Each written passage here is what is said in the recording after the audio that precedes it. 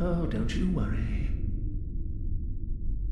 Whatever happens, you may think it all a mere bad dream.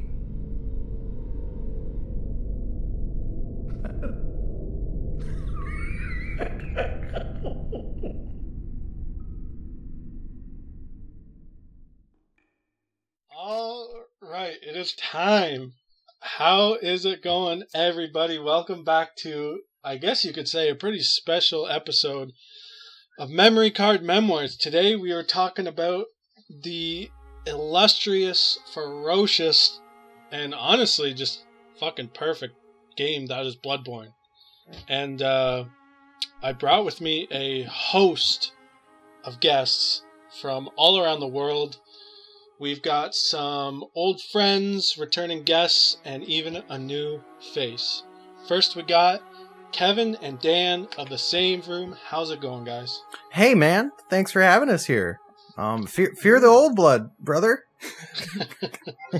I guess you could say they're the veteran Blood Boys here. Yeah, we actually coined the term Blood Boys back in 2018. So. It's true. Nobody ever put those words together before us. From Software reached out and they're like, thank you. We actually want to rename the game, but it never came to be. Well, but I think it was... Daniel said it in chat, and I was like, damn, that's good. That's going to be the group chat. And then I listened to your podcast on Bloodborne, and I was like, man, we're not that original. This sucks. I thought he came up with it there and then, so. It's okay. That's the old blood. This is the new blood. We got new people. We got new faces. We're going to talk about blood. It's going to be really good. Yeah, okay. Also, we got, I guess you could say, the Lord of Lumber himself, the Lowe's manager. And returning guest, Nate. How's it going? Good, man. Good. I'm excited to talk about this game. This is awesome. I love this game. It's such a pain in the ass, but it's so good. Episode 3 hasn't come out yet, but Nate was also the guest on that episode, and it was such a good time. It was a great time. Come back immediately. I was so excited to come back, too. Yeah, no, I'm glad to be doing this again. Thank you for having me. And we got the new boy on the block, Harry. How's it going? Yeah, it's going well. I'm really happy to be here. I might not sound it in my voice, but I am happy to be here. I'm the little blood baby in this big blood family. So, I'm excited to talk about Bloodborne, and yeah, so cool. The Blood Boys had a blood baby. So, where do we even start? Like, my God, a game like Bloodborne. I'm gonna come out and say it. I'm gonna get spicy right off the bat. Please do.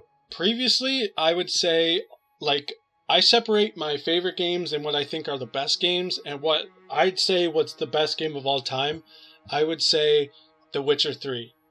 And my opinion has evolved to the point where I would say Bloodborne is the greatest game of all time. I'm going to come out swinging. There we go. We did it, boys. What changed your mind? I think The Witcher 3 has a lot of downtime. And there's points where I'm like, oh, I don't like this part. Oh, it's getting slow. Oh, like dealing with this character is annoying. But Bloodborne just is much more consistent. And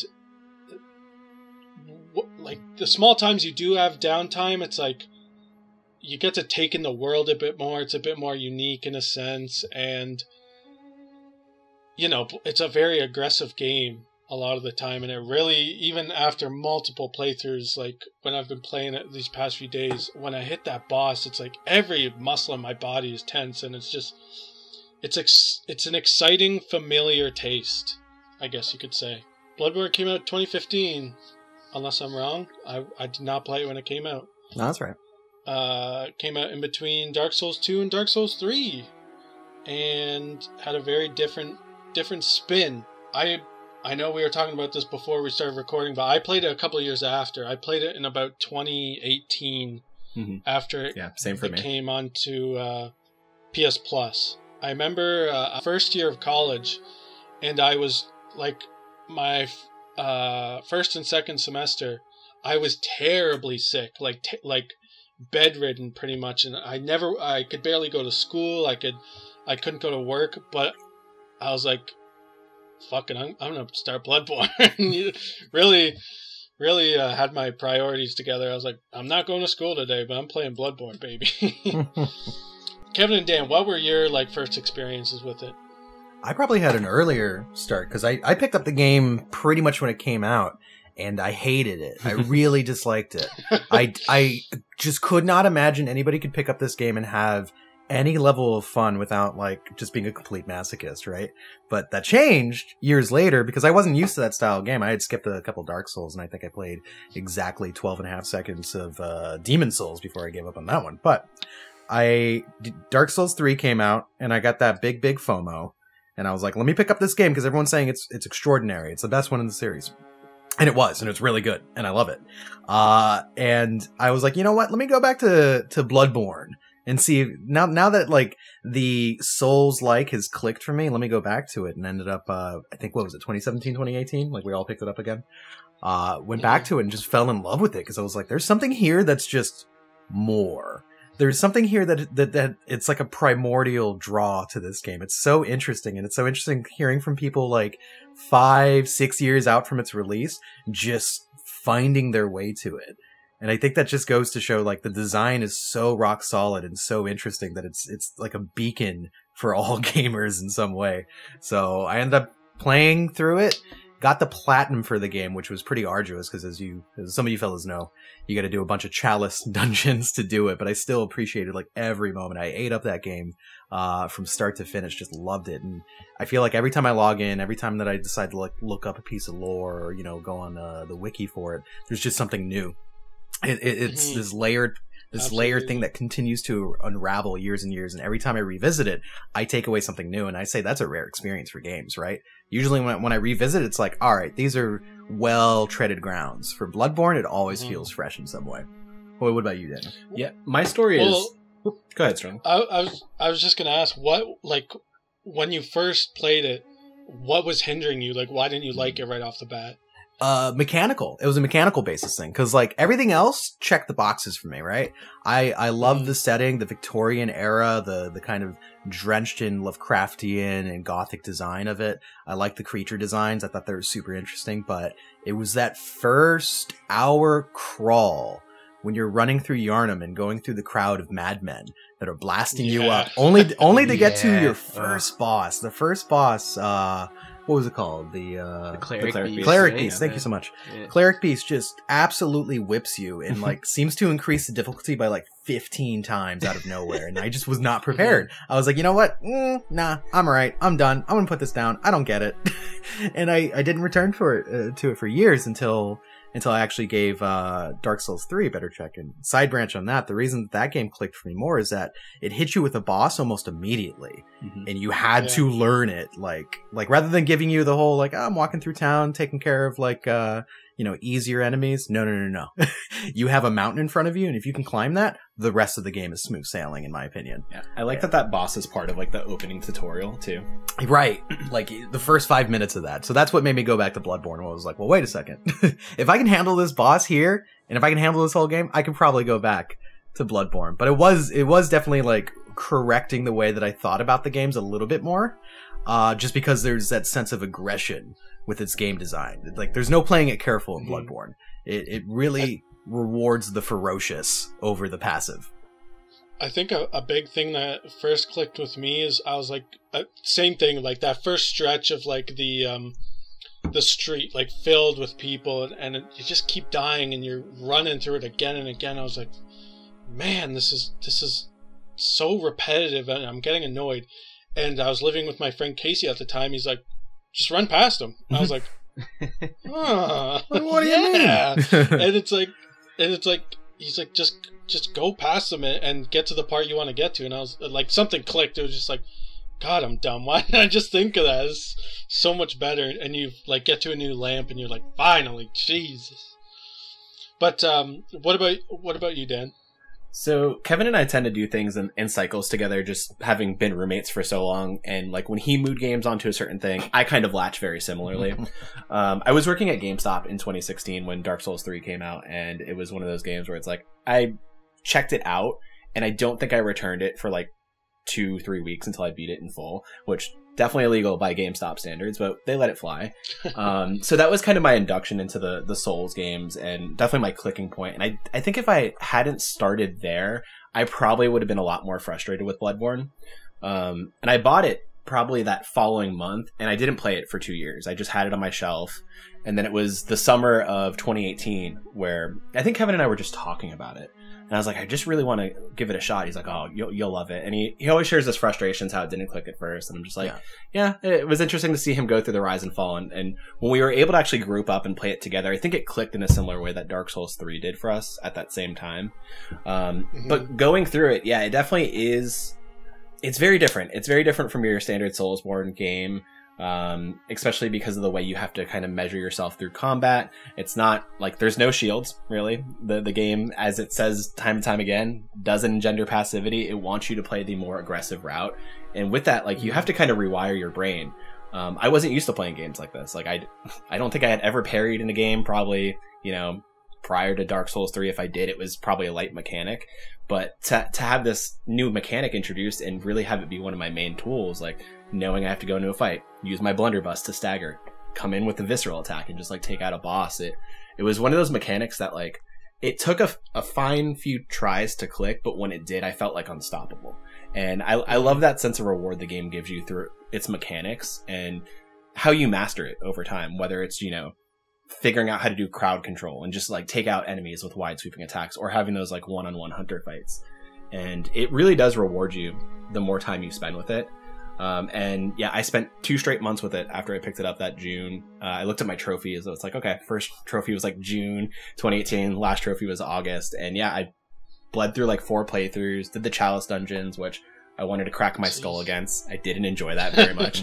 It actually bucked me off, and I didn't want to finish it. And Kevin's like, you don't have to do it if you don't want to. But it's just like, I had the blood frenzy in me at that point. Like, I was craved by it. It's a reference. Yeah, I wanted to get through it. And I did the Old Hunters DLC kind of in parallel to some of that, so I can kind of like level up. But I love it. It's not my favorite From Software game, but I give it so much respect for what it does. What it does even as like a PlayStation exclusive. It's kind of tones of horror. And even the living legend behind it, how like people, like Kevin said, like are still talking about it today, still finding boss fights in the Chalice dungeon, still like coming up with like background for the lore and characters, and the community with it is very much alive, which is why we can have these conversations like 3-6 years later, right? It just really does speak to the impact of it all, and hats off to Miyazaki for this one. So which Kingsfield is your favorite From Software game name? Probably Kingsfield 2, thank you. Kingsfield 2? Okay, yeah. That's a good one. Before we keep going, did anyone play this game with a walkthrough or guide, or did everyone go in like dark? I played with a guide for the umbilical cords to kind of figure out like the order of operations. And backpedaling a bit, Nate, what was your first experience with it? So my roommate Sean was the one who got me into Souls in the first place. So he had played Demon Souls and Dark Souls. It wasn't Casey. Casey, like, no, I never about Souls games. I never really got into it then. It was Sean. Like, I just had known it was that game where you ran away from the boss at the start of the game, and I never really had gotten into it. And he had showed me those games, so he had bought it right away when Bloodborne came out. But the problem was, every time we had played, we had made like a strength build. Like, we had just eaten hits with armors and shields and stuff. So very similar to Kevin, we like got into it and just got our asses handed to us at the very beginning, just because I was not used to dodging through attacks and rolling around and just trying to, like, I was just so used to the shield. I hated the parry mechanic with the gun at first. I was like, oh, I'm not doing this. I'm literally just running through and then just getting my ass handed to me by the cleric beast every time. So watching Sean play, he managed to get through the cleric beast, but I just was not interested in buying it at the time. I'm like, I'm getting filtered by the first like 10 minutes of this game. It's not for me. And it wasn't until, again, I had played Dark Souls 1, I'd played Dark Souls 2, but it was when I played Dark Souls 3 that I made a much faster build. It was when I got to, I guess, the first Lord of Ember or whatever, I forget what it's called. It was just a very aggressive moveset, so I had to start rolling through attacks, and then I got into that groove, and I decided to go back. And when Bloodborne was the free PS Plus game, I just played through the whole thing in a much more aggressive manner, and I liked it a lot more. It It took me a bit to get into, but again, similar to Kevin, like once I had played Dark Souls 3 and I got that kind of faster gameplay in me, I loved it. It was probably my favorite one of the Souls series that I played through. It was the most satisfying one for me, I'd say. I think you, me, Kevin, and Dan all played this game in 2018. That's funny. Brought together by the stars. We all heard that bell at the same time. We all felt the call. We're gonna have like an old one come down and be like, "I assembled you all here for a purpose." You know, we should meet You were together. meant to all Like, play- yeah, like every 10 years we meet together and we do a ritual. Yeah. Bring your own chalice. Impregnate one of us Bloodborne with a new great one. Yeah, Nate. Like I was saying, a big part of me playing this game was through Casey. Casey would always talk about it, and whenever I get stuck, I'd be like, "Dude, what do I do? Like, help me out here." And he'd be like, "Just get good." Yeah, Like, yeah, shut that's so the fuck Casey. up. Just get better at the game. And then And that was the anytime- thing, though. You actually needed to get better at this game to be good. Like, you could statistically level up all you want, but just the way the game was laid out and stuff, you genuinely needed to get good with some of the bosses when you get to, like, Gascoigne and stuff like that. I agree, but at the same time, I think, like, let's say me and Harry, like, we're colleagues, we both worked at Play. Harry messages me and he's like, "Dude, how do I beat Cleric Beast?" And I'm just like, "Oh, get good." Like, that doesn't mean it. I'm not helping him, you know what I mean? It's like, just get better at the game. Like that's, I don't know. I never like that saying. I find it super off-putting in a sense, you know? I think it comes from the fact that you really can play this game by studying the move sets of the enemies. Like, if you know this guy does this many moves and this is the animation he's gonna do, but it takes so long to do something like Yeah. that. Like, you really have to get into it to figure out, like, oh, at this stage he does this move when he does this animation and things like that. So I see what people mean when they say it, but it's annoying. It's like, well, fuck, man. Like, this game is too hard. Yeah, I think when it comes to Bloodborne especially, I think the easiest thing to say is like it's like building a muscle, right? Like you need to build a muscle for this type of game because I know some people like to say that the games aren't hard. I won't go that far. I'll say that the games are hard, but they're fair. The games are absolutely fair. Definitely. And it's just about like the repetition of learning to take your failures as a learning experience over it being like, this is just punishment, this hurts. And that's what like turned me away originally, because I was just like, this is just punishment for punishment's sake. And then like I realized years later, punishment has a point. And so it really, it just trains you how to play as you go through, where there's a reason why it's like we get stuck into it, right? After those few first licks with the, I would say these kind of gut check bosses like Vicar Amelia and such, where you get to bosses that are very similar towards the end of the game that don't devastate you because you're like, oh, why do I feel equipped for this? And it's not about being equipped. It's about having practice. That's really it. So these games, I would say, require patience more than like skill than anything. It's always like, even now when I die, it's like, I immediately think I know what I did wrong. I know what I did wrong, and I'm gonna go back. I'm gonna correct it. It's like that's what I find fun about the gameplay loop. Is like, I never go into a boss fight and die, and I'm like, well, fuck this game. This is cheat. Like it's cheap. It's cheating. You know what I mean? I never have that mindset. It's like, nah, I know what I did. I'm gonna correct it and then do better. Right. And keep doing better and better until I finally beat it. Does anyone have any good stories through this game? Because I have one, but I want to go first. Hang on, can I say how I got into Bloodborne? Oh my god. Sorry, yeah, I'm I just deadly quiet. I've forgotten, so it's fine. Don't worry. Sorry, man. So I'll make this good now. So let's go back to 2013. The PS4 is just about to launch, and I'm working in Game, which is the UK version of GameStop. And I wanted to get a new game. I wanted to challenge it because I thought I was like a big boy gamer at that point. So I was like, okay, I'm going to try Dark Souls. Don't we all? Yeah. I'm going to try Dark Souls. It was like pre-owned. It was like, I can't remember how much. It was like £5 or something like that. It was really nothing. So I was like, oh, this will tie me over until the PS4 comes out. I think I played it for about an hour. and I was like, this is slow and boring, and I can only hit a certain amount of times, and I keep dying. So that promptly went on the shelf, of which I don't even know where it is now. And then skip forward to 2018, like everyone else. I picked up Bloodborne when it was free. Got to the Cleric Beast, got killed by the Cleric Beast multiple times, had that same feeling of I can only hit a certain amount of times, so this sucks. And then lockdown came about in the UK, which was pretty sort of like long. It was the second lockdown though, so like November or something like that. Got the PS5, started to play Demon Souls because that was like the only game on PS5 and like still is.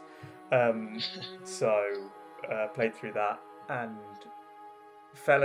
completely fell in love. I didn't think I would. I thought I'd come up against the same wall, but I just kept on pushing through it because I'd spent like £70 on this game, and I wasn't going to put it down. So I got through Demon Souls, completely fell in love with it, and I know a lot of people sort of like struggle with Demon Souls a little bit. That's the gist I got from Twitter, was like, it looks really nice, but the gameplay is stuck 15 years ago. So I promptly moved on to Bloodborne because it was free, and yeah, I for some reason I just cracked it.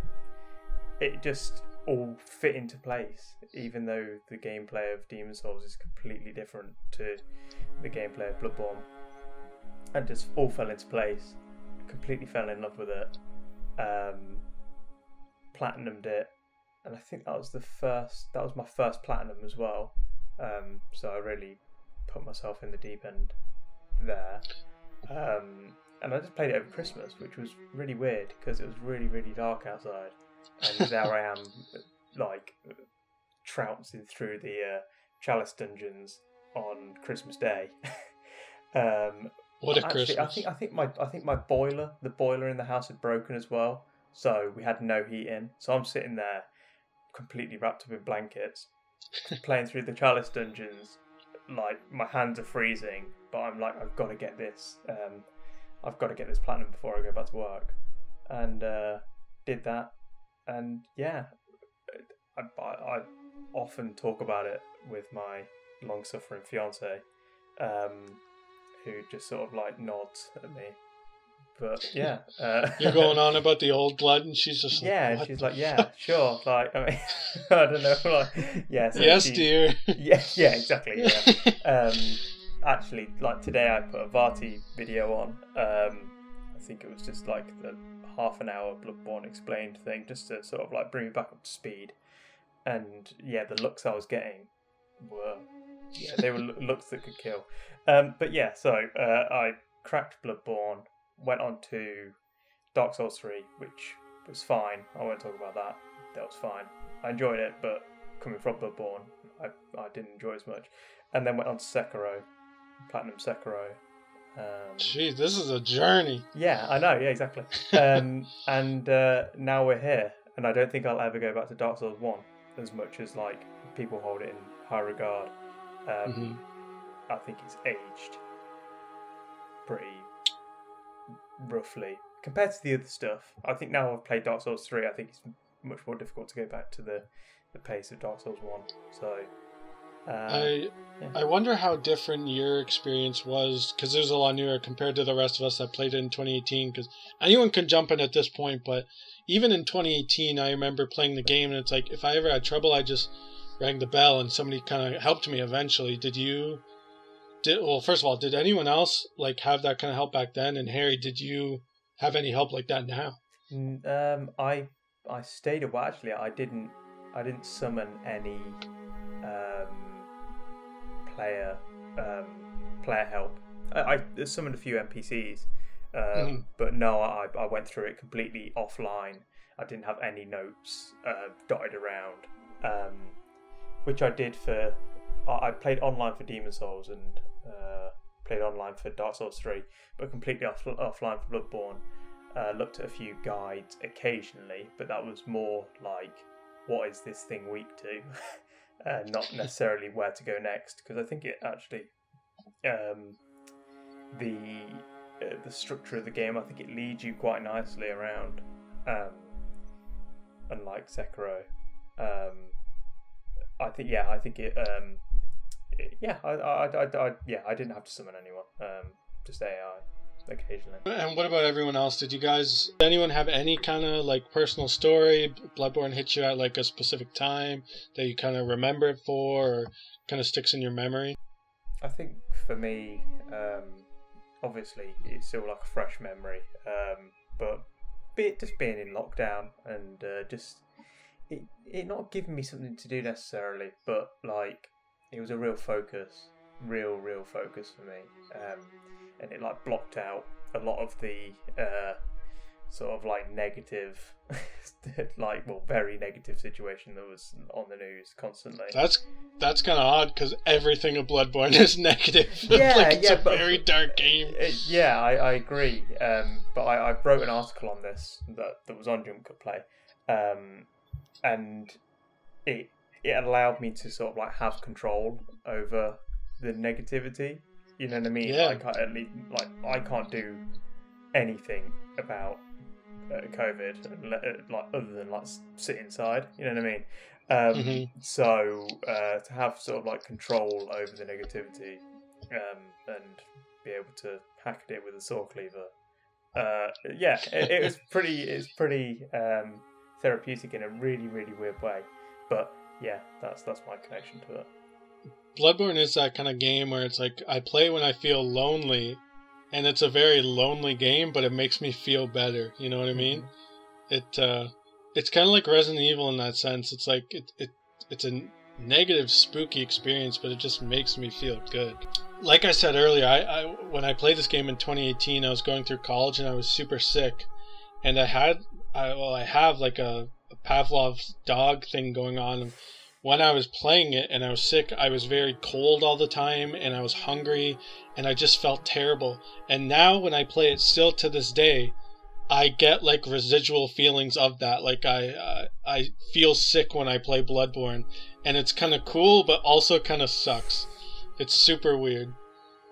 Those are like the best games where like the kind of timeline that you played it in always sticks with you. Like the kind of world. As much as it's terrible that yours is like a sick experience. It's funny cool. That it's funny that like the time and the energy that you had around the time when you played it is kind of always there. I definitely have quite a few games where that's the case, where I just remember how I felt at the time of playing. That's like the exact reason I wanted to come up with the show, because so many games that I play now, it's like I remember how I felt and the atmosphere of my life at that time. I can still feel playing it now. You know what I mean? It's nostalgia, but it's like atmospheric nostalgia in a sense.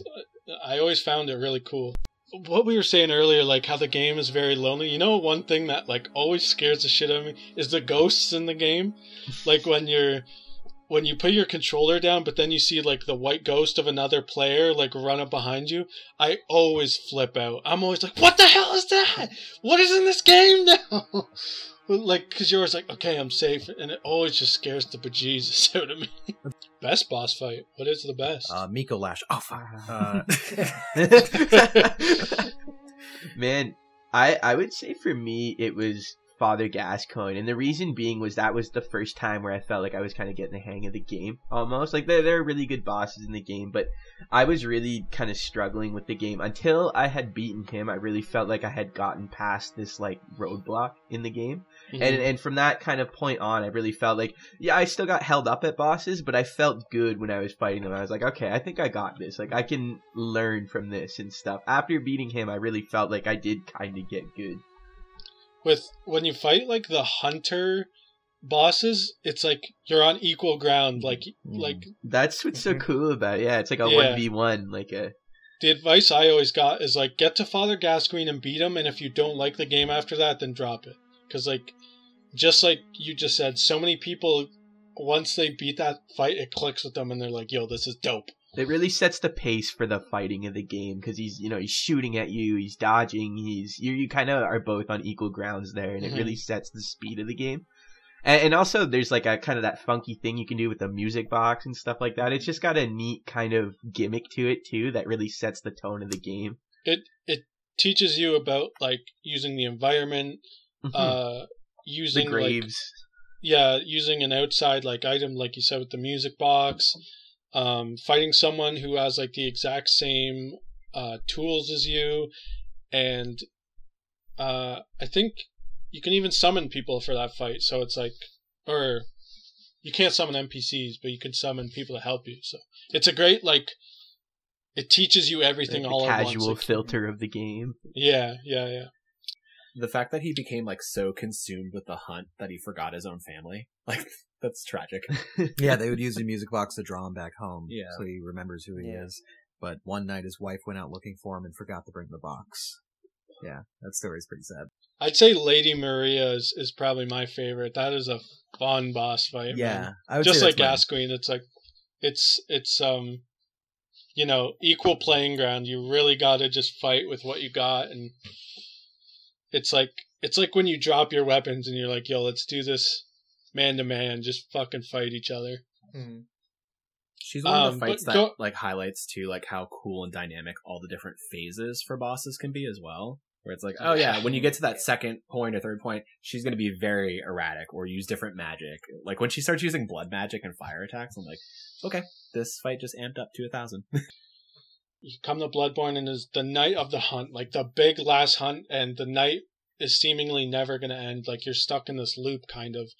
And as you go through Yharnam, you find out that these beasts that you're hunting, well, they're actually people, and they still have like feelings, and they're kind of somewhat aware a little bit.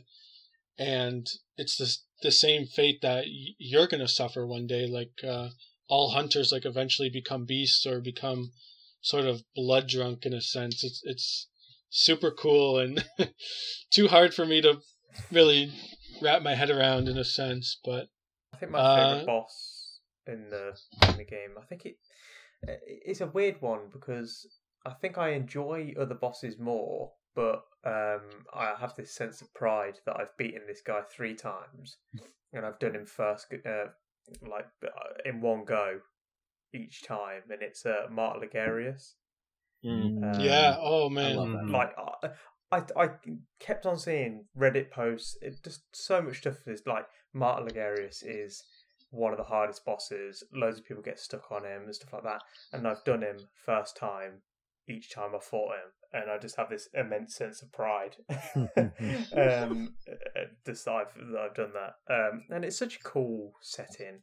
You're like on the roof of Cainhurst Castle, and like you get that cool crown after it.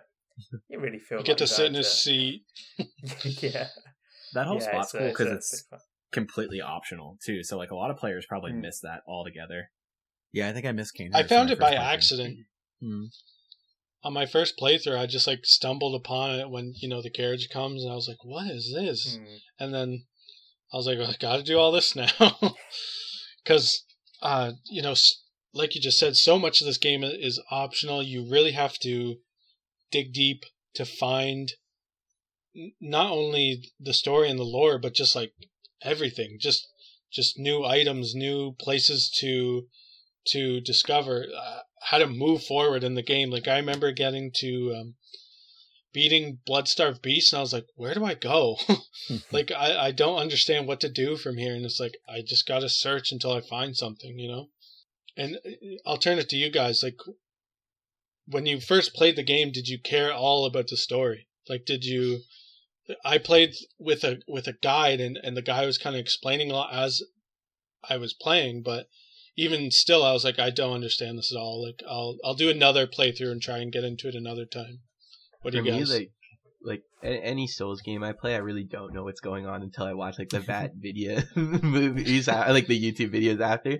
I always kind of get the gist of certain things. Like in this one, the Gehrman stuff was kind of obvious what was going on. There were a couple of things like that, but I honestly just swing my fucking weapon and just run through for the first playthrough all the time. I never really pay attention to who I'm killing. I think what this game does so well with its story and lore is it takes that story, that fantasy storytelling element of like the good days are gone. Like everything that important has happened before already.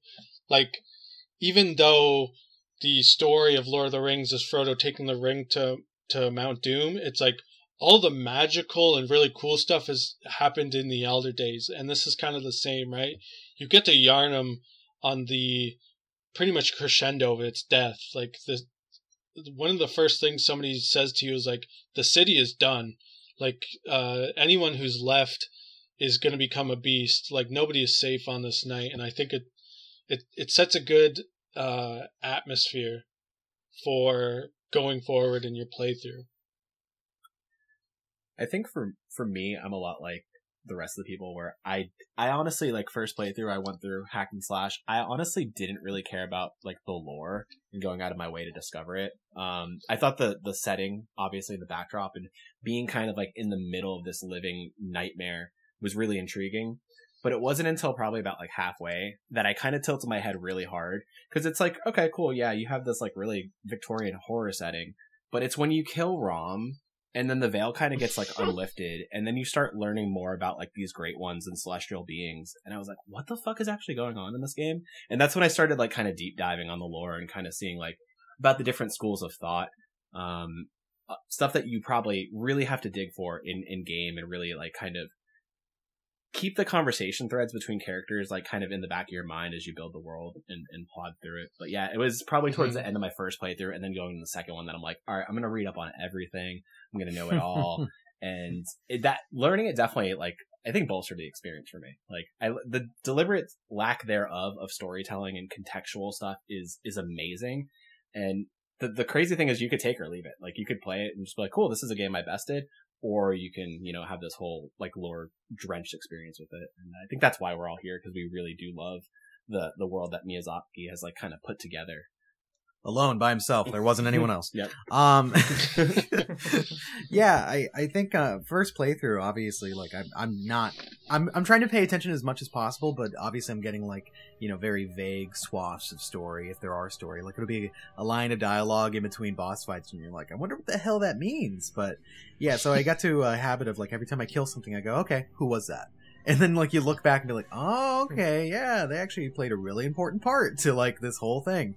And I took some fire paper and hit them over the head 15 times until they stopped breathing. Fantastic. I'm a part of the story now. But yeah, it definitely has that feeling of like you said, Sterling, you're coming onto the scene when all of the most interesting events that could happen to Yharnam already happened. Like you are picking up the pieces of it, right? You're not even from Yharnam. They continually call you an outsider, and it's hinted that you're from another town or city where the blood plague has hit. But this is like ground zero for the entire world. Whatever's going on. They got COVID, man. Exactly. Like it's a pandemic affecting everyone. They're like, hey, let me go see if I can go figure this out. And then you end up hunting and you're like, okay, well, not what I expected. And now I'm slamming blood vials left and right. But it is interesting. Like, I like its kind of slow reveal, right? Because like it isn't cosmic horror in your face. It's more of this, like, you're walking onto the scene and everything is a question mark in your mind. You're running into Beast, and you can take it away as a very... Honestly, you can take away the beginning hours of that game almost how some players take the whole game, which is, I'm going to take it at surface, like, face value of what's going on and not really dig a little deeper because it's not being openly presented. But the moment that you start looking a little hard, that's when you start seeing things like, I don't know, Amidala hanging off the side of a building and going, what is that about? You know? And actually finding the answers to these questions is just so much... Like, it's part of the fun of this franchise, right? Because you'll never get it in one playthrough. You have to play it over and over and over to start to figure out, like, what means what, which is pretty cool. I remember my first what the fuck moment was when I killed Rom, and then I was like, because you're stuck in that place, right? And you're like, what do I do? And then you find Queen Annalise, or not Queen Annalise, Queen Yharnam. Yeah. And I was like, why is this lady here, like, in a wedding gown? Like, what is going on? And then you get back to Yharnam, and like you said, all the things are everywhere, and they're crawling on all the buildings, and it's like, dude, this is this is messed up, but I'm here for it. A big thing I got attached to was, even though I didn't understand the story, it was like, I remember meeting Eileen for the first time, and it's like, whoa, there's like characters I can interact with. I thought everyone would be like dead. I thought, That everyone was you just could like only- a voice in a window, a vague, yeah, a vague yeah. I thought you voice could in a only window. like knock on a door and hear someone talk, you know. And then it's like, oh, there's like quest lines and these NPCs have stories and stuff, and I got attached to that first beyond the story. And I know Dark Souls is kind of similar with characters like that, and it's like they're always optional, but they're very integral to the plot in a sense. Do you guys like that? What was kind of your relationship with the NPCs, and who do you like? I think I saw them very much sort of like in passing. I thought it was cool that they were there, but I always tend to treat NPCs in Soulsborne games as just like, not set dressing necessarily, but like, I'm on my own adventure. If I bump into you, yeah, that's great. I'm gonna have a chat. But I'm not. If I never see you again, that is also completely fine. So I think I don't know if a lot of people see it that way, but yeah, no. I'm just like, yeah, see you in a bit, guys. I think finding the character was the element that clicked with me, because when you first find Eileen, she's like super tucked away, right? And I was like, whoa, I kind of, it's like a little reward for exploring, right? I was like, I found this character, and you get like a little bit of lore and story from her, and then she shows up again, so I just thought that was cool. Yeah, there's like this, so some of the NPCs, I agree, they tend to be window dressing. They literally are windows. They're just windows that talk to you sometimes, which is half the game. But one of the interesting things that like the game does not telegraph to you at all is that you can talk to some of these window people, and after you get to the Grand Cathedral, you can tell them to go back to the chapel.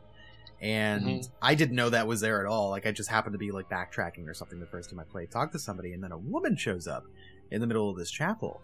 And like, just to tell you how fucked up this world is, while being like totally just, you know, in your face about it, just going like, well, I don't have much to give you, thanks for saving me, you want some blood? It's like, wait, what? Are you joking? And she's like, no, just take some of my blood. She gives you what, like a stick with like a rag on it, and goes like, this is good for you. This is good for fights. And I'm like, I don't know what town that I ended up in, and like, that's not even the end of it. That's a bizarre interaction, right? That like, for some reason the game grants you if you really tug at that, right? But you go back, and eventually isn't she how you get one of the umbilical cords? Like, after you kill Rom, like, she's just kind of like keeled over, going like, sorry about this, governor. There's a fucking umbilical cord that you can get. I think you might grab. What Not feeling so good today. Yeah, what a weird interaction. But it's like, all these people are like, they're doomed, right? The game tries to tell you like left, right, and center. These people are doomed no matter what. So you can like have a little interaction with them, but at the end of the day, you're gonna either, a pig is gonna kill them, or they're gonna give birth to a great one. It's gonna happen. Sorry. Which is cool. I appreciate how some of like the NPCs though are your buy-in to like a lot of the factions of the world, whether it's like the Vile Bloods or the Old Church or, you know, the Scholars. And it's interesting to see kind of like, you know, for a world that's very much lost to the hunt and the decay of everything that's happened, you have these people who are still fighting for their own causes, and it's really interesting because they could have given up or gone mad like anybody else. But... And by all accounts, like, each of the people that you meet, like Alfred, for instance, are like the last of either their church or their coven or what have you, and they're just still doing it. Yeah, right. It's because everyone's trapped in the dream as you are.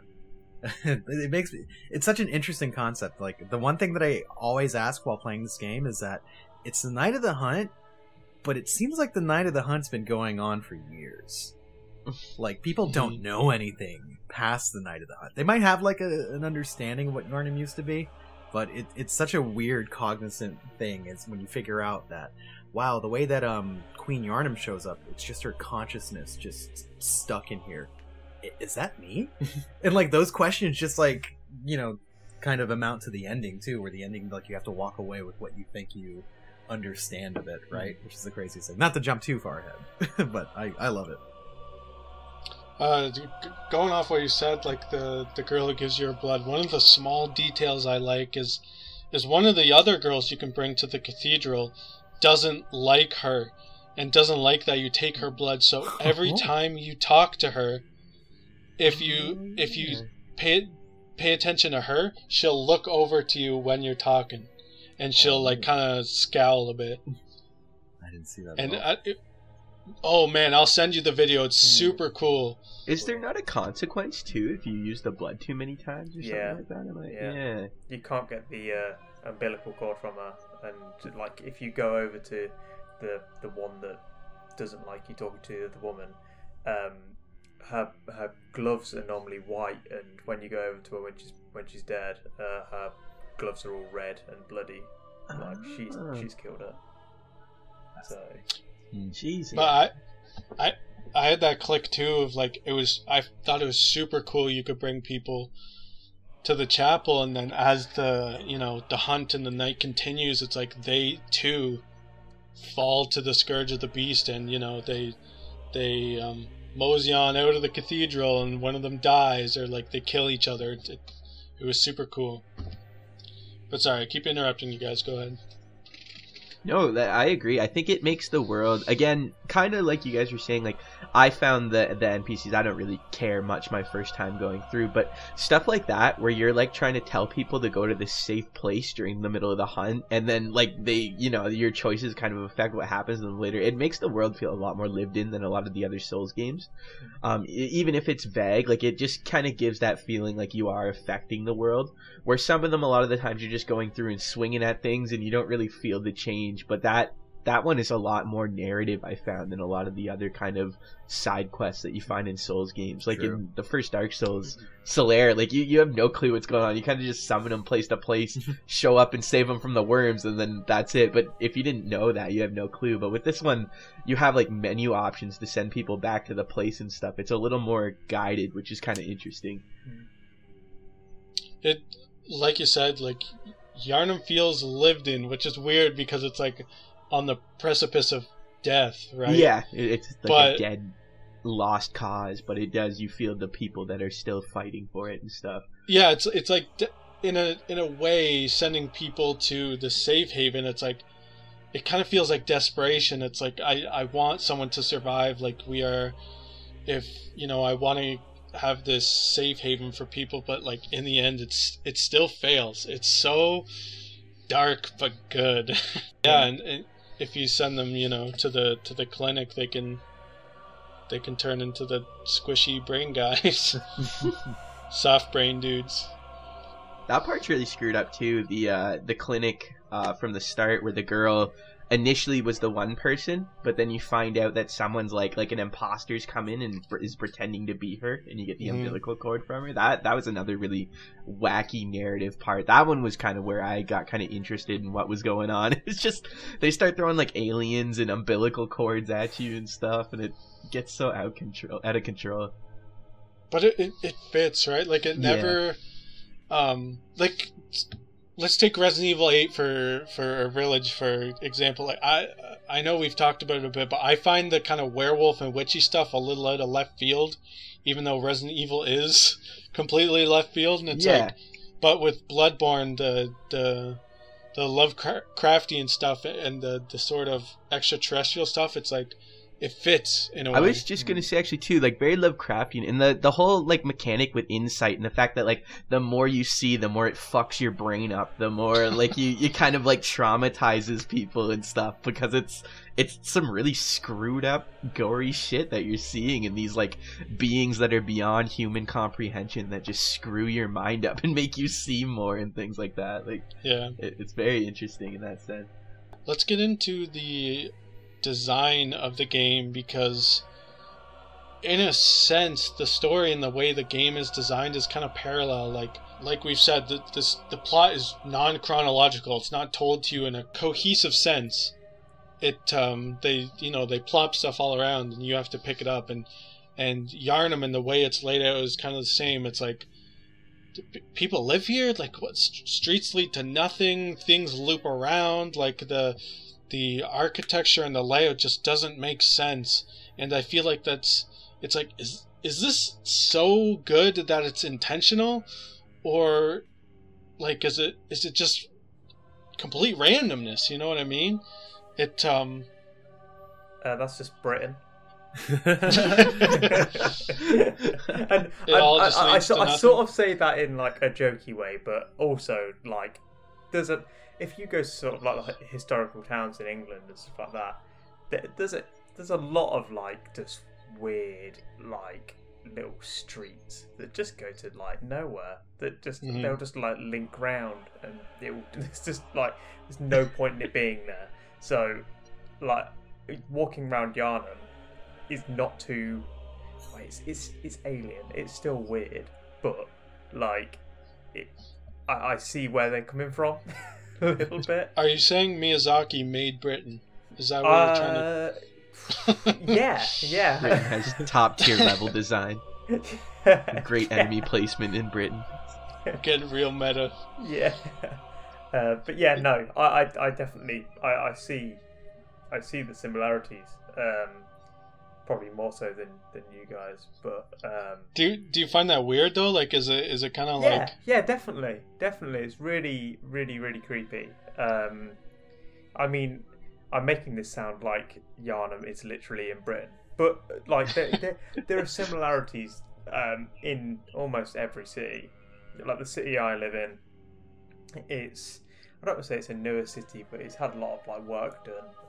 But there's still these weird sort of like little alleyways and little cobbled streets and stuff like that. And then particularly in this place called York,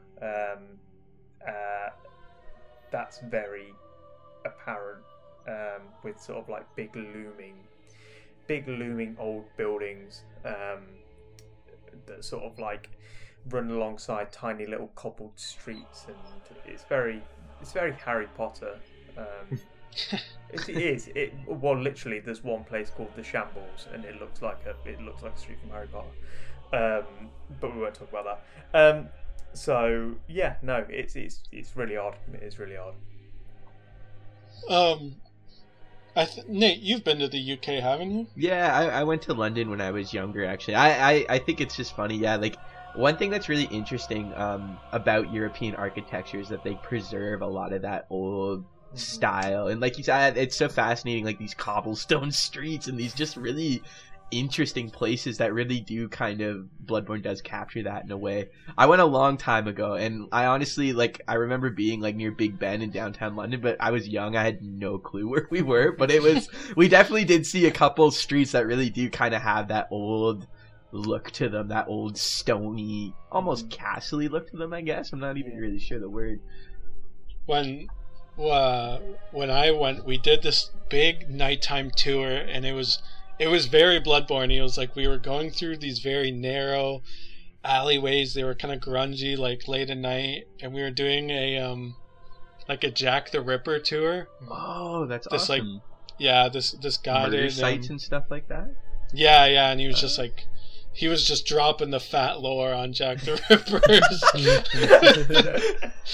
And people yelled at us for some, like literally people would walk by and get mad at the tour guide because he was like blocking their way or something. It was really odd, I don't know. But yeah, it was very Bloodborne, and you know, as Harry's like going into all this detail describing, it's like I feel it. Like, you know, if you've been there, you definitely have that sense of, whoa, this is like kind of, you know, obviously Yharnam's not a real place, but you feel a little at home in a sense. It's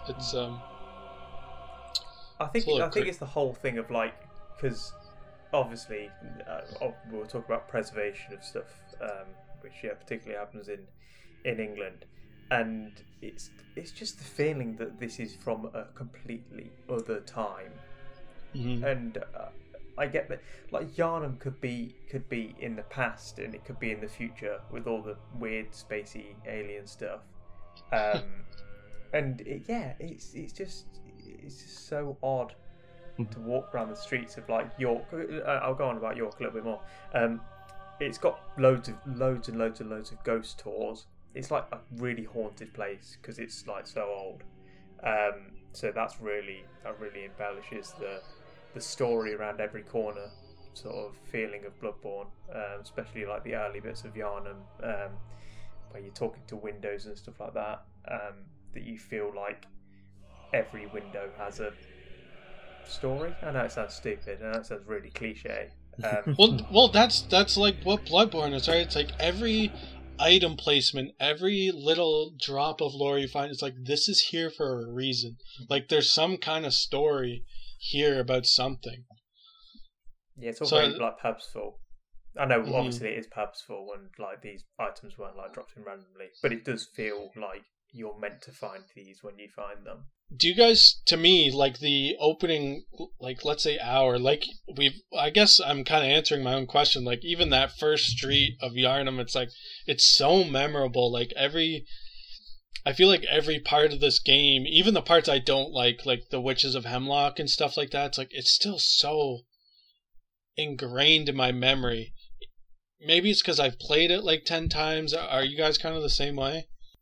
For me, it's the first half of the game, especially, that I very much remember. It's because I watched my roommate play it the first time, and then I played it. And also just because I suck so bad that I played the first bit for so much longer than the second kind of half. Mm-hmm. So all the kind of like windy streets of Yharnam and stuff like that are just kind of ingrained into my memory. The second half, not so much. Like I was just kind of running and trying to survive and just killing things for the second half. By that point, I was in the zone by then. But the first half was me just kind of looking at every window to see if there was an NPC behind it and stuff like that. So it really kind of burned into my head. Mm-hmm. Yeah, I'm very similar. I think there are ladder sections, like when you go to the jail or when you go to like the Nightmare Frontier, where it fucks with like some of my pacing of the world and how to get through it. Where it's like I feel like some of those initial streets of like Central and Old Yharnam, like because you do it so many times and you get that kind of like Metroidvania loop of like, okay, cool, I unlocked a shortcut here and here. You internalize a lot of those steps, but then there are those paths that are like a lot less like frequently walked for me that like throw me for a loop every time. Like it always takes me a really long time to remember how to get back to like what is it, Dark Beast Pearl, where it's like I never quite know how to do that first go. Yeah, for sure. I think one of the more memorable parts for me too, like we're talking, like the first half I think strikes harder just because it's a little bit of a slower pace, a little bit of a slower like unveiling, and then most of the stuff towards the end of the game is more enclosed spaces where you're just taking out like bosses or what have you. But Old Yharnam is one of my favorite places. Just the concept behind this town within a town that has been abandoned because it's been burnt down. The plague got so bad there that they just had to burn it down. And at this point, the healing church, I believe, was trying to hide from the citizens that the hunt was a thing. That's why the hunters would hunt at night. They didn't want everyone to get into a panic about the fact that people are turning into beasts and we can't control this blood. And maybe it's our fault because we love blood so much. But this town got out of control and they set it on fire. And there's just that one hunter chilling there going like, just leave. Like, don't even show up. Like, the moment that you show up. You don't even need to be here. Yeah, it's like, if you take another step, I'm going to hurt you. I'm going to shoot you Please with my don't Gatling be gun. Yeah, there's no history here worth understanding, is basically what it is. And that's such a, like, just a bold thing about it, where it's like, don't even explore this. Like, everything to do with Yharnam is awful from start to finish. Hell, one of the first characters near the first lantern says that. One of the Windows guys says that there's nothing here worth learning. Like, just go. Which I really love it. It's a big mood. It really just goes into that theme of like, you know, is there a point to this? Like, is the hunt really ever going to end? Yeah, and it plays into like where they're so used to seeing hunters. Like, it's been endless hunters. In fact, if you go to the hunter's dream, all those gravestones are hinted as other hunters doing exactly as you did. Going on the night of the hunt and living through the cycle over and over again. There's like a kind of a despair. And yet, you, the player character, end up being, even though the game goes out of its way to tell you you are not the chosen one, you are not important, you're nothing, you're the one that ends up killing the most great ones and bosses and basically connecting the mystery of Yharnam all together. And then at the end, you're like, I'm gonna be a slug. And there you go. Perfect ending. Let's get into the DLC, because what a DLC it is. And I know, Daniel, you kind of share the same thought process as me, as like, this is pretty much the best DLC ever. Like, it's just, how do you match something this good, right? It's honestly like, I love a lot about the main campaign, but I think the DLC trumps it all for me for whatever reason, because it's really just like tight. Each area you go to is really unique. The pacing is excellent. And then kind of like the inversion of Yharnam there in this hunter's nightmare is like really interesting to see. Like you kind of walking through the church where like you once fought Amelia, and then there's like these like Amygdalin like armor knights kind of watching over the main hall, and then that's where you fight like I think it's Lawrence, right? And that fight like feels like totally unique in that location as well. But just kind of the pacing of going through that area and kind of finding out what happened to everybody who was trapped there in that nightmare, and then finding out what happened at the fishing hamlet as well. It's just like it's such a tragic story, and the just kind of escalation of it all kind of leading to this point where it's like, well, people came here, they were abusing the people, they were abusing the blood, they found a great one that they wanted to exploit for their own uses, much like the Scholars of Bergenworth did, and it went haywire real fast. And it's interesting to see like some of the I guess she's not living, but seeing Maria and like kind of like her interactions with you and how it kind of puts a lot of that DLC into perspective. It's fascinating, and it has like some of my favorite fights in the entire game. I think like I corded my like fights off into 3 sections where it's like mob bosses, beasts, and hunter fights, like one-on-one hunter fights. And I think the beast type fights, whether it's Ludwig or Lawrence, amazing, or if it's like the one-on-one fights, whether it's Maria or Cause, it's like no fights test you in quite the same way, I think, for sure, than the DLC does. It's amazing. Yeah, it's a gauntlet. Yeah, it's totally a gauntlet. Even though so many lines in this game are so badass, like my absolute favorite is when you go to inspect Maria's corpse, and she's like, a corpse should be well left alone. Like, just the way she like grabs you and like gets in your face, it's like creepy but like badass at the same time. I love it. Maybe you guys can explain this a bit better, just because I'm kind of dumb. When you get in the DLC, it's like continuously hinted at there's a secret, like you came here to find the secret. The secret is that the church like abused the citizens of the fishing hamlet. Is that what it is? Or is it that like is it just that the nightmare exists in a sense? Like, explain. I think it's all of that, and then the fact that there is a great one that happened to kind of just wash up and drew a lot of people to it. But I think it's probably a lot more deep than that. That's the thing about this game, man. You learn something new like anytime you talk about it or play it. It's so cool.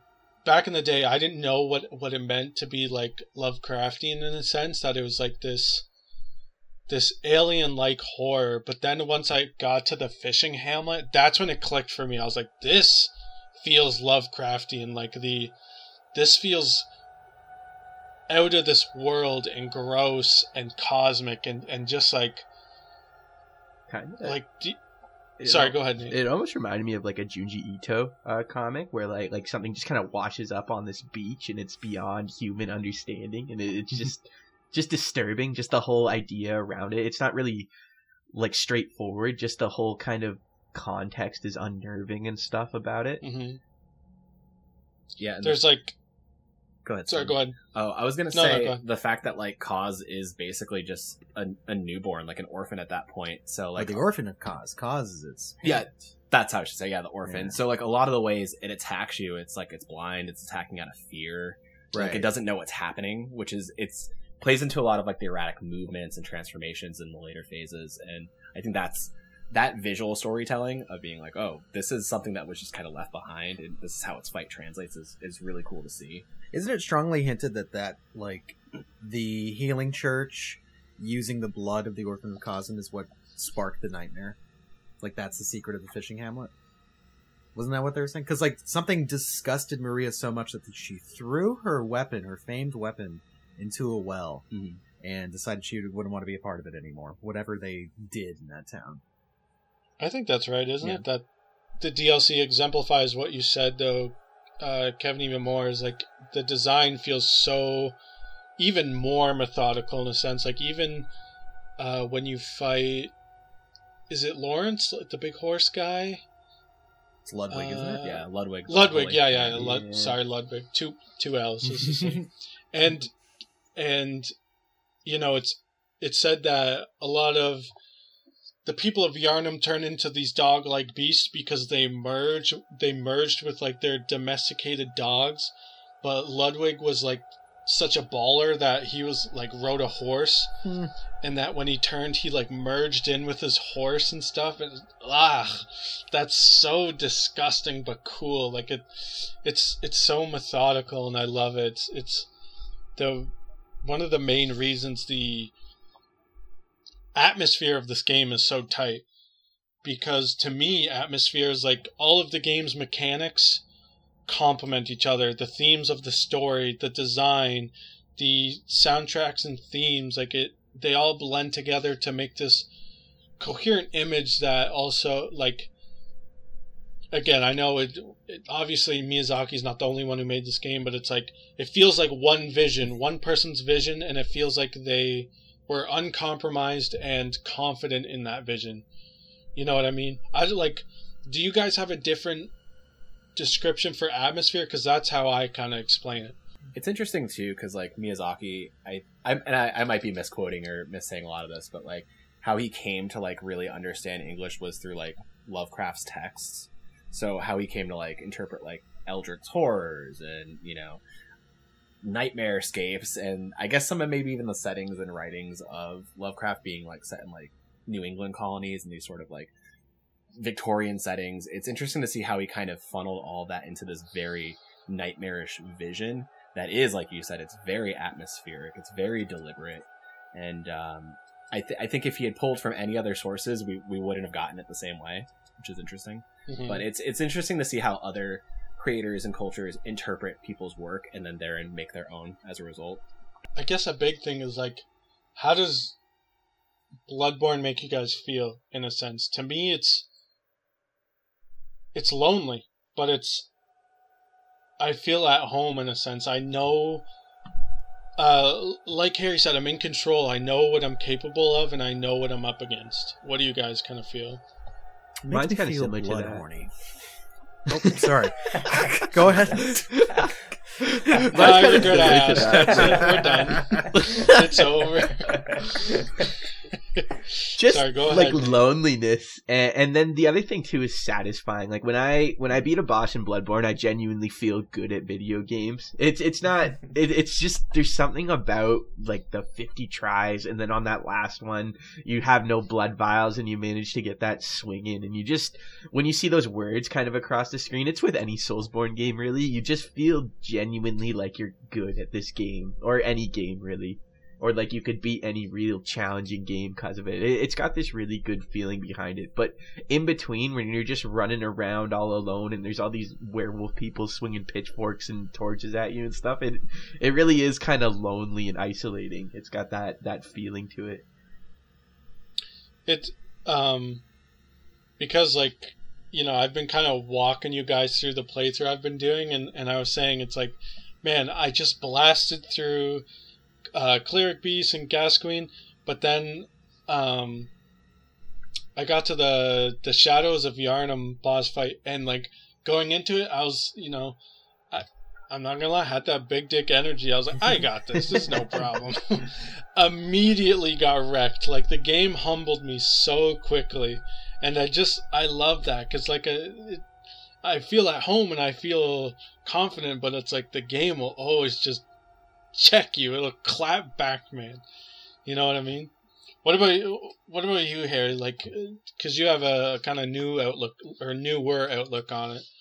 Yeah, no, I think the first time I played through it, it's scary. It's not nice. Like I didn't know. Like I don't know if I was more scared of the world or I was more scared of am I going to get stuck on the next boss.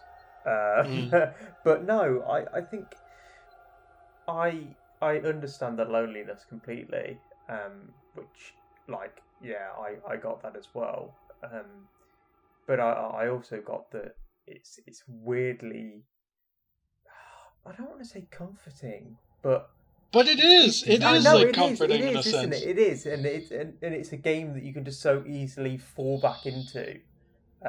Like I played it today, after months of not playing it at all.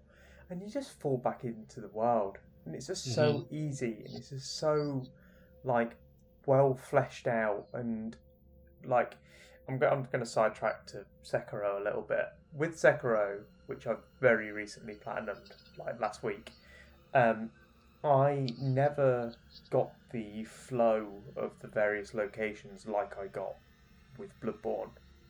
Mhm. I always felt, to me, a bit more disjointed, a bit more like, oh, I've got to go here now, but there's no way I'm going to be able to get there. I played through the game 3 times, and even on my 3rd playthrough, it was like, oh, go to this place, and I'm like, I'm going to have to like look up a YouTube walkthrough because I can't even get to that place. Bloodborne, I can leave for months and go back to, and just be like, oh yeah, that's I've just got to go to Bergenworth. This is where Rom is. This is where, you know what I mean? It's just so simple and comfortable and just so well fleshed out. Homely. Yeah, I'm going to go with homely. I'm going to stake my claim. Homely. Because, the games are so dissectable in a sense. Like, you really, for me, it's like I try to find every item. I try to get all the weapons and level up. And even though I've yet to do all the Chalice dungeons, it's like I know Bloodborne. I know it through and through. If I remember I said at the very beginning, it's like, even though I've played it, and when I was playing it earlier, the boss fight themes like ramp up, and it's like every muscle in my body is flexing right now, and I'm terrified. Do you guys get that same sense, or is it like, nah, I got this, it's fine? Like, just stay calm. Yeah, no matter how many times that's the most disgusting design, I think, out of the entire game. Even like Abritus, like Bloodstarved Beast, is because it's so close to something you could recognise, but it's so far from anything you'd want to ever see. It's just disgusting. But like Abritus is like, I'm never going to come across that. But Bloodstarved Beast, like, I can imagine coming across that in one of our British alleyways. What the hell are you guys smoking over there? My God. You know what I mean? Like, it's sort of like... it's uncanny valley. It's like a fucked dog, you know what I mean? Like, it's just not nice. But, like, Abritus is just, like, a mess of, like, tentacles and, like, a mouth. So, yeah. Whenever somebody asks me to describe Bloodborne now, I'm just going to say, a fucked dog. Jesus. Let's dive into the Chalice dungeons a little bit, because you guys are definitely much more weathered and a veteran of the Chalice dungeons than I am. It's how would you describe? They're like procedurally generated, right? They're like these dungeons you can explore for items and get a couple of unique things. Like, it's basically Bloodborne without any of the good design. That is the Chalice dungeons, for sure, through and through. And honestly, that's what it is. It is. It feels like they released something that is most of the way finished, but it doesn't feel quite finished. Like, there's something that could have really pieced it together to make it like a really substantial, integral part of Bloodborne, but it just feels so like to the left of everything that we love about Bloodborne, right? Which is sad, because there's actually really cool boss encounters in these Chalice dungeons. Like, you run into bosses that you don't meet in the main game whatsoever. And they put up a good challenge themselves. Hell, you even fight Queen Yharnam at a certain point. So there's definitely, like, if you're a fan of Bloodborne, there's good reason to go in there. It's just so unfortunate it's such a punishing way to kind of like, well, for most people, end the game. Because they'll go to Chalice dungeons like the last thing they do. So, but yeah, it's a little procedurally generated. Most of the rooms you go through, you're basically climbing ladders and pulling levers and opening doors. That's the whole thing. That's all it is. It's classic style dungeon crawling, right? What is the point? Like, what is the incentive to do it in the end? Yeah, just getting more of the combat, maybe just there's weapons and bosses, but just more Bloodborne without the design, without the just pumping through enemies, maybe. Yeah, like without the intention. It was like their version of a horde mode, but just not done right. Yeah, it's more gameplay for the sake of gameplay. That's it. It's just for the platinum, isn't it, really? Like, it's just like, come on, we've got to give them something else. Right. But, yeah, I think that's it. But there's, like, certain seeds of, like, certain dungeons that do different things, because, there's a certain dungeon that, like, is there still stuff like that to discover in the game? think so. I mean, people are still discovering like new inner dungeons to this day, finding like bosses that were just like left out of final code and like all this other stuff. And I think it's been a while since I've done it, but I know a lot of them are like password inputted and based off of a combination of things you put in to access whatever initial dungeon point. So it's interesting that like players can definitely walk a different path through it than the next would. That's definitely a section I had to use a guide for, because I'm like, I don't understand this order of operations. But it was worth it outside of like the wanting to bash my head in parts. I think like some of the fights are really cool, and the fact that like you're basically walking through like what was the oldest version of Yharnam, and then like New Yharnam got built on top of it. So like there's a lot of lore there, especially with Queen Yharnam and all that. And I think it's fascinating. I wish they would have definitely like fleshed it out a bit more and given players a reason to dive into it in a more forefront way. But like I get it. Yeah. For me, it's just the grinding. I didn't want to like grind to get items to do more, in a sense, I guess. Sorry, you're saying? Yeah, I get the point behind them, and I think the sort of like exclusive boss fights work really well. But then when you're coming up against Rom in a room that's way too small for him, it's just it's just like they've just put it there to waste your time. You know what I mean? Like I'm completely fine with a challenging boss. Like is it the watchdog of the big flaming dog? Like the first time you face him, it's like, oh yeah, that's nice and easy. And then the second time you face him, it's such a ball ache. But like at least it's something new. You know what I mean? At least like I've not fought this guy in a better designed arena earlier in the game. So yeah. Like the Amidala fight in the Chalice dungeon is the worst. That is the hardest fight in the game for me. Like I'll say it, like the second time, because the first time you fight Amidala, it's not that bad. It's fine. It's just a big boss, whatever. The second time you fight him is like you have to learn every single one of its moves, because every single one of its moves can either take out like half or more of your health. It's ridiculous. It's painful. But here's something I didn't even really understand about the Chalice dungeons. I'm looking at the the Bloodborne wiki. Chalice dungeons in Bloodborne are vast underground ruins. Nope, here. Root Chalice dungeons are procedurally generated, whereas other Chalice dungeons are fixed in structure. Although the dungeon's layout changes with each ritual performed, each layout is saved and can even be uploaded and shared with friends of the world. I didn't know that.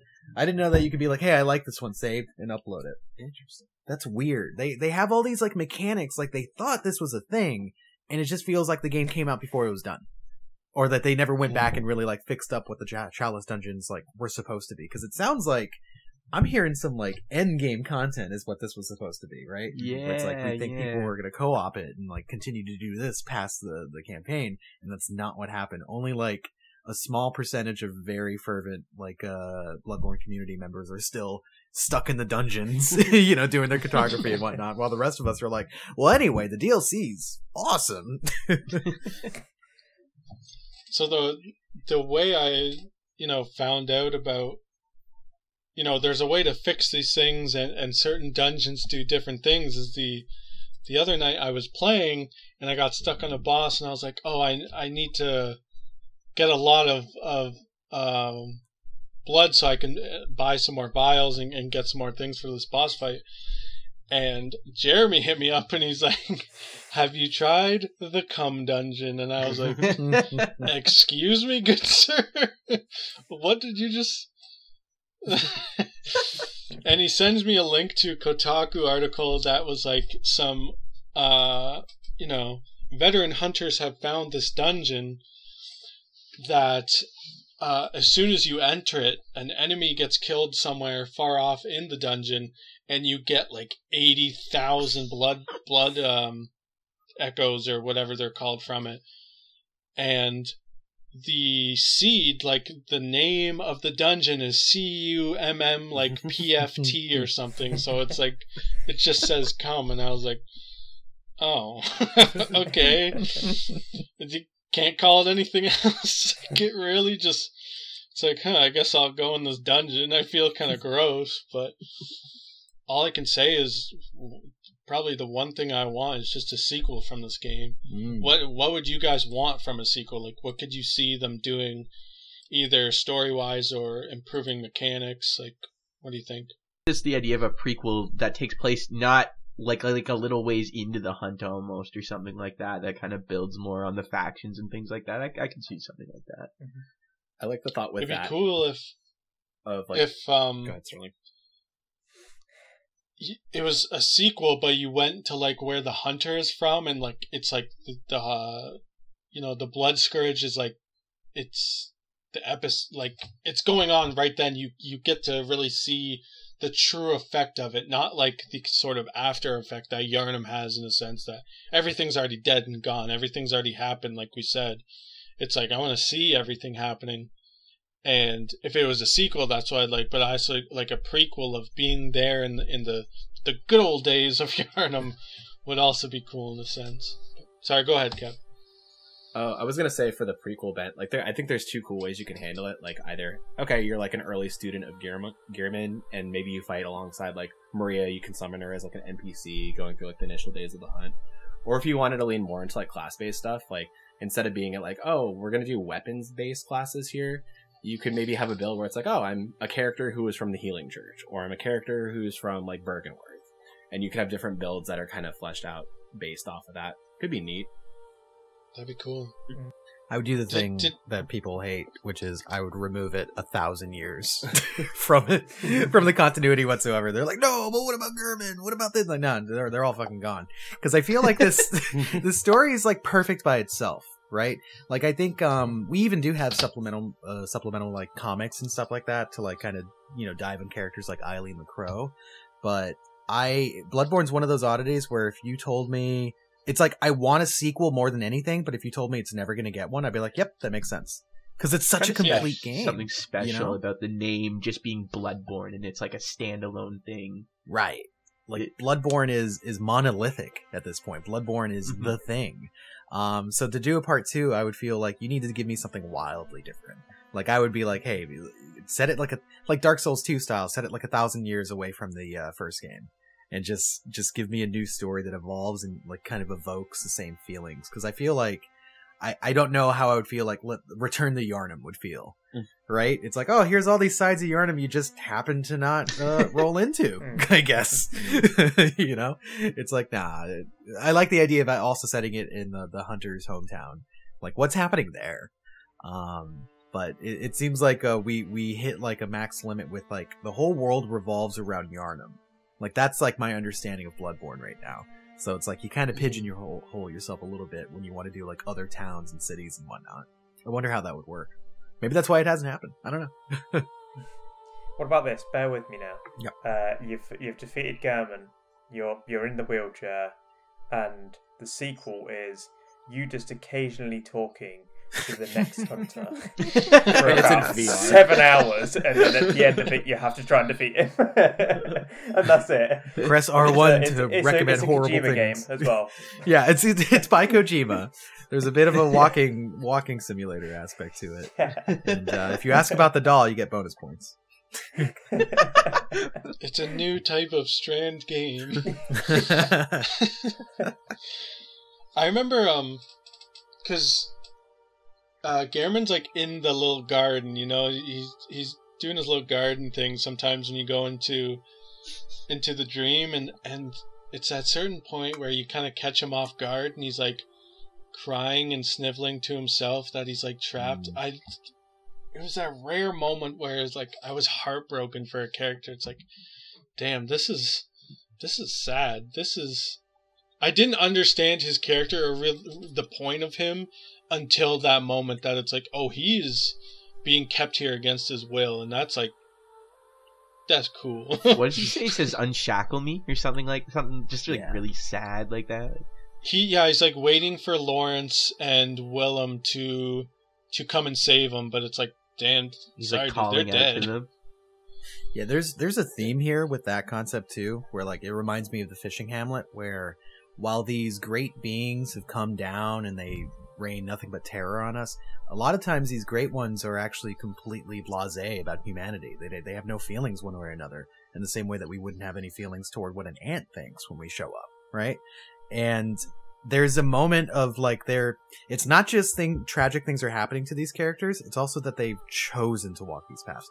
Gehrman, for instance, is the one who called forth the moon presence that has trapped everyone in the hunter's dream. He did that because whatever fallout that he had with Willem and the other character, Lawrence, drove him to what he's doing now. And yet he's filled with nothing but remorse and regret. There's this kind of cycle throughout Bloodborne of characters very deliberately choosing these actions, whether they're compelled or otherwise, and then immediately getting stuck in their own regret, like Lady Maria, which is such a sad, like, kind of theme that courses throughout Bloodborne. It's like, we choose to be here, but now we have to suffer it. Well, that's kind of like the theme of the DLC, isn't it? It's like, the hunters are stuck here for their misdeeds. Like, this is your punishment. Even if you think you were doing the right thing, it's like, it was not in the end.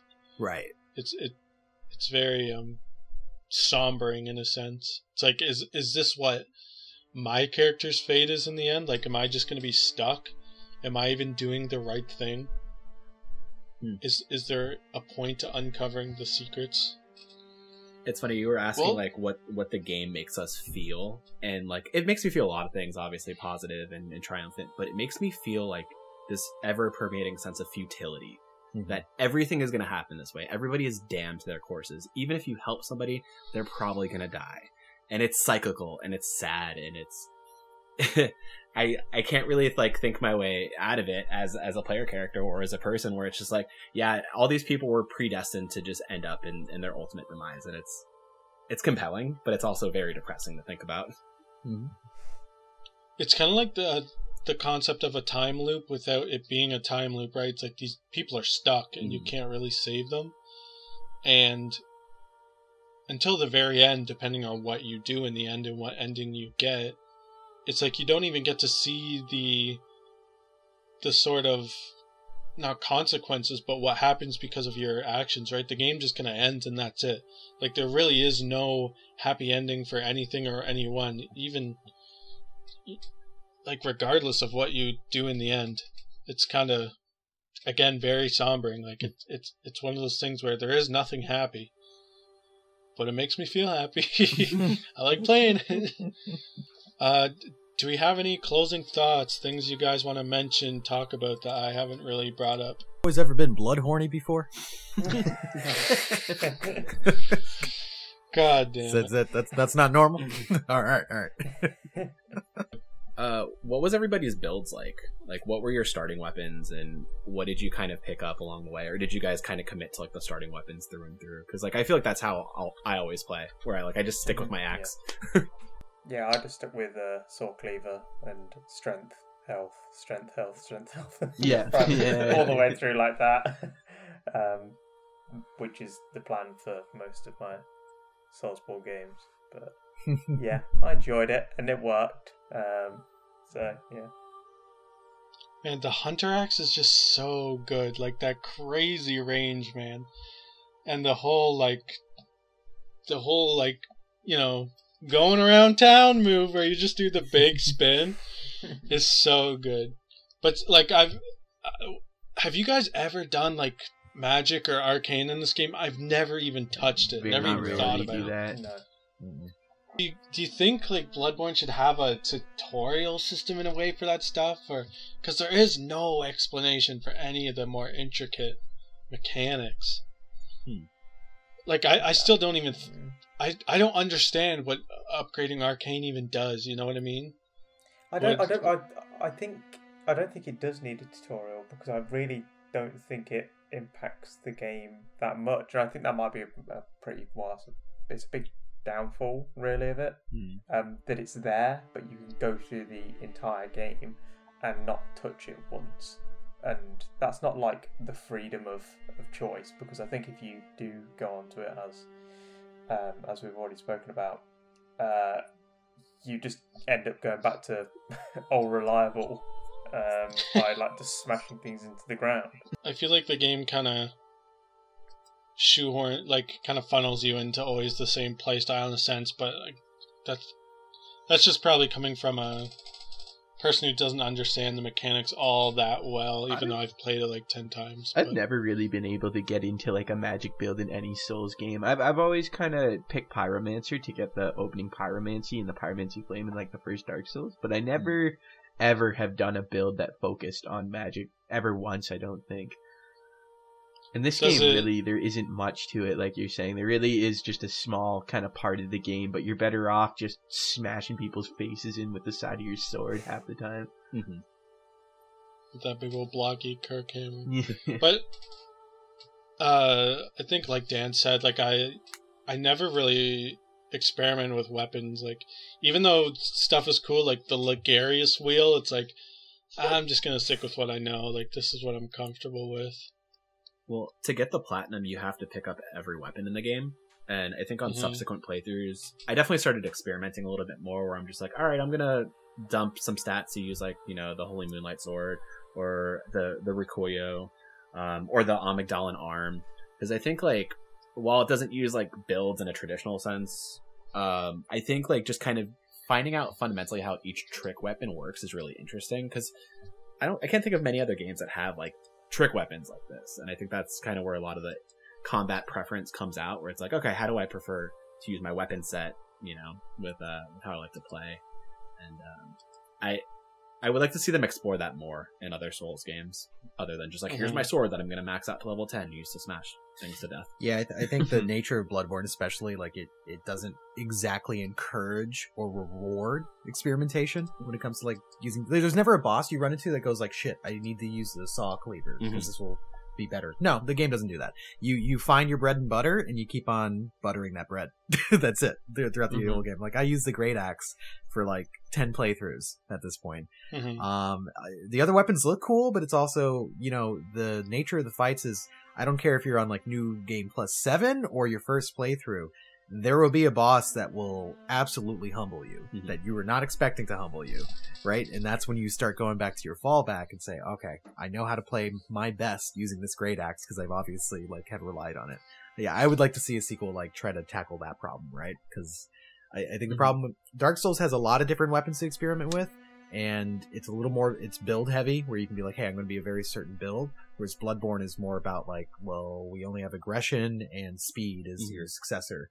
Find the weapon that like gets that done. The armors have all the same name, basically, and stuff like that.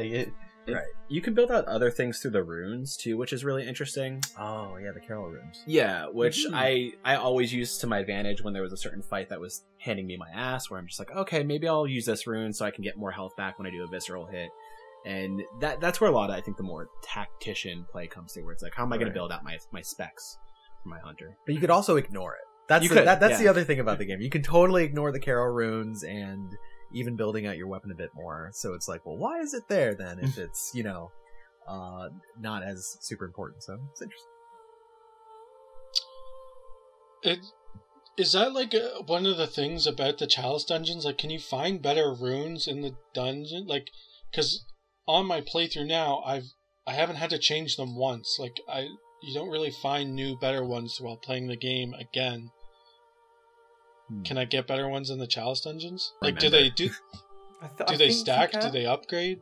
I think you can get better ones. I've not played the dungeons for a while now, but I don't think there's a necessity to get new ones. I think you can just get all the ones that you need in the base game. So and by the time you've got to the Chalice dungeons, you're so like set with what you've got that like there's no real point in changing, to be honest. Yeah. Okay, I think that's it. Closing remarks. If you guys had to kind of sell this game to someone who's never played it, to a friend or a listener, what would you say? Starting with Harry, how would you sell this game? Oh, that's really difficult. I was hoping to hear other people say it first. Firstly, get good. Just trust in the formula. If you get stuck at the start, keep going, and it's just it will change your outlook on video games. I know that sounds really, really deep, but I've thought about video games differently since I've played and completed Bloodborne. I mean, that's pretty much how all of us experienced it, right? Like we all had that initial take back of like, I don't know about this game, but once you get through it, you really you love it. That's why we're here. We all love it. What about you, Nate? Yeah, for me, I think the selling point is that like I would tell someone this game, when you get into it, when you study it in like a methodical way, this game makes you feel better at video games. Like it makes you feel like you're very skilled when you're playing it. Whether or not that's true, it might just be part of the kind of illusion of playing a game like this. But you really do feel the satisfaction of like, damn, I am getting fucking good at this game as you're kind of reaching towards the end. And that's kind of what makes it so satisfying, so fun to play. Yeah, even though, people always talk about the time sink of these games. It's like, yeah, any game is a time sink. You're going to have to, don't think of a game as, oh, I got to get through this. I got to dedicate the few hours of free time I have at night to this. It's like, no, just, even though it's a bit methodical and you have to work through some things, it's like, just try to relish in the journey, right? There is no end point to Bloodborne. Like, yes, there is beating it and getting past a hard boss, but at the end of the day, it's like it really is the whole journey that is the fun part, not just getting to the credits at the end. Because, like we said, there's no happy ending to Bloodborne. Kevin, what about you? Yeah, I think 6 years out from the game's release, we're still talking about it with reverence, and I think this is one of those titles that 10 years from now we're going to be talking about with reverence, even more so, probably. It's a super important title because in all of gaming, it's one of those rare titles that every single component is working in tandem and moving in one direction. There's something super special about Bloodborne, and just the fact that, like, you want to sit down and talk about it with people, just like, and continue to like dissect it and unravel, means that there's something here so special and so like just kind of drawing in that you have to play it. I think if you like games, even if you just like games, not even love games, if you like games, give it a try, right? The things that you've heard about it being hard, it really is just about perseverance, right? It's helping you learn to appreciate games on a different level than you may not be used to. And I think it's true. What was said before is that it makes you better at other games if you're willing to take the time to learn it, right? Because I think it gives back. Yeah, the difficulty part, like for anyone listening that maybe hasn't played it, never get intimidated by the difficulty. Like any unknown game or game mechanic that maybe you haven't tried is going to be difficult at first. It just takes that, okay, I'm just going to sit down and really try to understand this game and understand the mechanics and physics of the player and my character and how enemies move around and just the rules of this world, and you'll find it quickly. Like, even like we said, as soon as the Father Gascoigne fight, it's like the second boss fight of the game, it'll probably click with you and you'll be like, I get it now. I really start to see it. What about you, Dan? I guess if you like games that have a certain feel, wetness, smell, and grossness about them, you'll love this game. It is... Why would you say that? Why would you even say that? Wet and smell? Because it's one of those games where like it has like a mouthfeel and just visual feel about it, to where it's like it makes me feel a certain way where I'm like, oh, I'm playing through like a really disgusting game. But outside of that, I think if you like games that reward you, whether through gameplay loops and triumph, much like, I'll think like platformers like Celeste, or run and gunners like, Cuphead, where it's like each run really trains me for the next one that's going to be my victory run. Whether you like being rewarded through that, or you like being rewarded through discovery, whether it's like, just being like, oh, I'm going to go off to that area that looks off the distance that is now accessible and I'm finding a new whole area of the game. It rewards your I think player attitude and sense of discovery constantly. And I mean, a lot of games do that, but few do it quite like this. And honestly, if you're a fan of action RPGs and action games in a general, like, this is a must play. Like, this has to be played by anybody who likes that sort of game, because it's a masterclass in its design. Yeah, like I said with the spicy opinion right off the bat, it's the best game of all time in my opinion. It everything meshes so well, and it's rewarding. It's a whole experience through and through. I think the five of you put it perfectly. There's no better way to incorporate or encompass what this whole game is all about. And even though, like Dan said, it's wet and gross and It smells. not always the most, it smells. It's not always the most pleasant. It's still enjoyable. It still feels like home, even though it gives off that atmosphere of loneliness and death and kind of the end. It's still it still makes me feel good when I play it. It still makes us all feel good when we play it. We all enjoy it so much that, like Kevin said, after so many years, and I'm sure 10 years into the future when Elden Ring hasn't even come out yet, we're still going to be talking about this game. It's just that special. And honestly, thank you for anyone watching. It's been a night. It's been a discussion. Thank you guys for coming. Honestly, each and every one of you. Thank you for dedicating more than 2 goddamn hours to come and talk to me about this game. It's the least we could do. For Bloodborne. For the Blood Boys. Kevin, Dan, thanks. Everyone, please go check out the save room. Do you have anything else you want to plug? Oh, do we got other things to play? You got your Twitch. I got my Twitch. I stream. Twitch.tv/TheRedHerb. We play a lot of Capcom games and stuff like that. We recently did a playthrough of Bloodborne. We recently did a playthrough in Bloodborne through the multiplayer. It was actually pretty crazy. We mowed down. The game is not balanced for multiple players, by the way. That's the funniest part about this game. Like, you could destroy most bosses. Like Ligarius, we didn't. That took us one try. Took right? us one try. Took us one try. Yeah, we got through the DLC in probably like 2 hours. Yeah. That was Damn. great. That was rad times. But yeah, that's on stream, so you can check that out. Nate, you got anything you want to plug? Nothing in particular. I love it. I love it so much. I never want you to think I'm clowning. No, on you. Like, it's just everyone has a normal basic job. It's just so funny. I love it. Harry?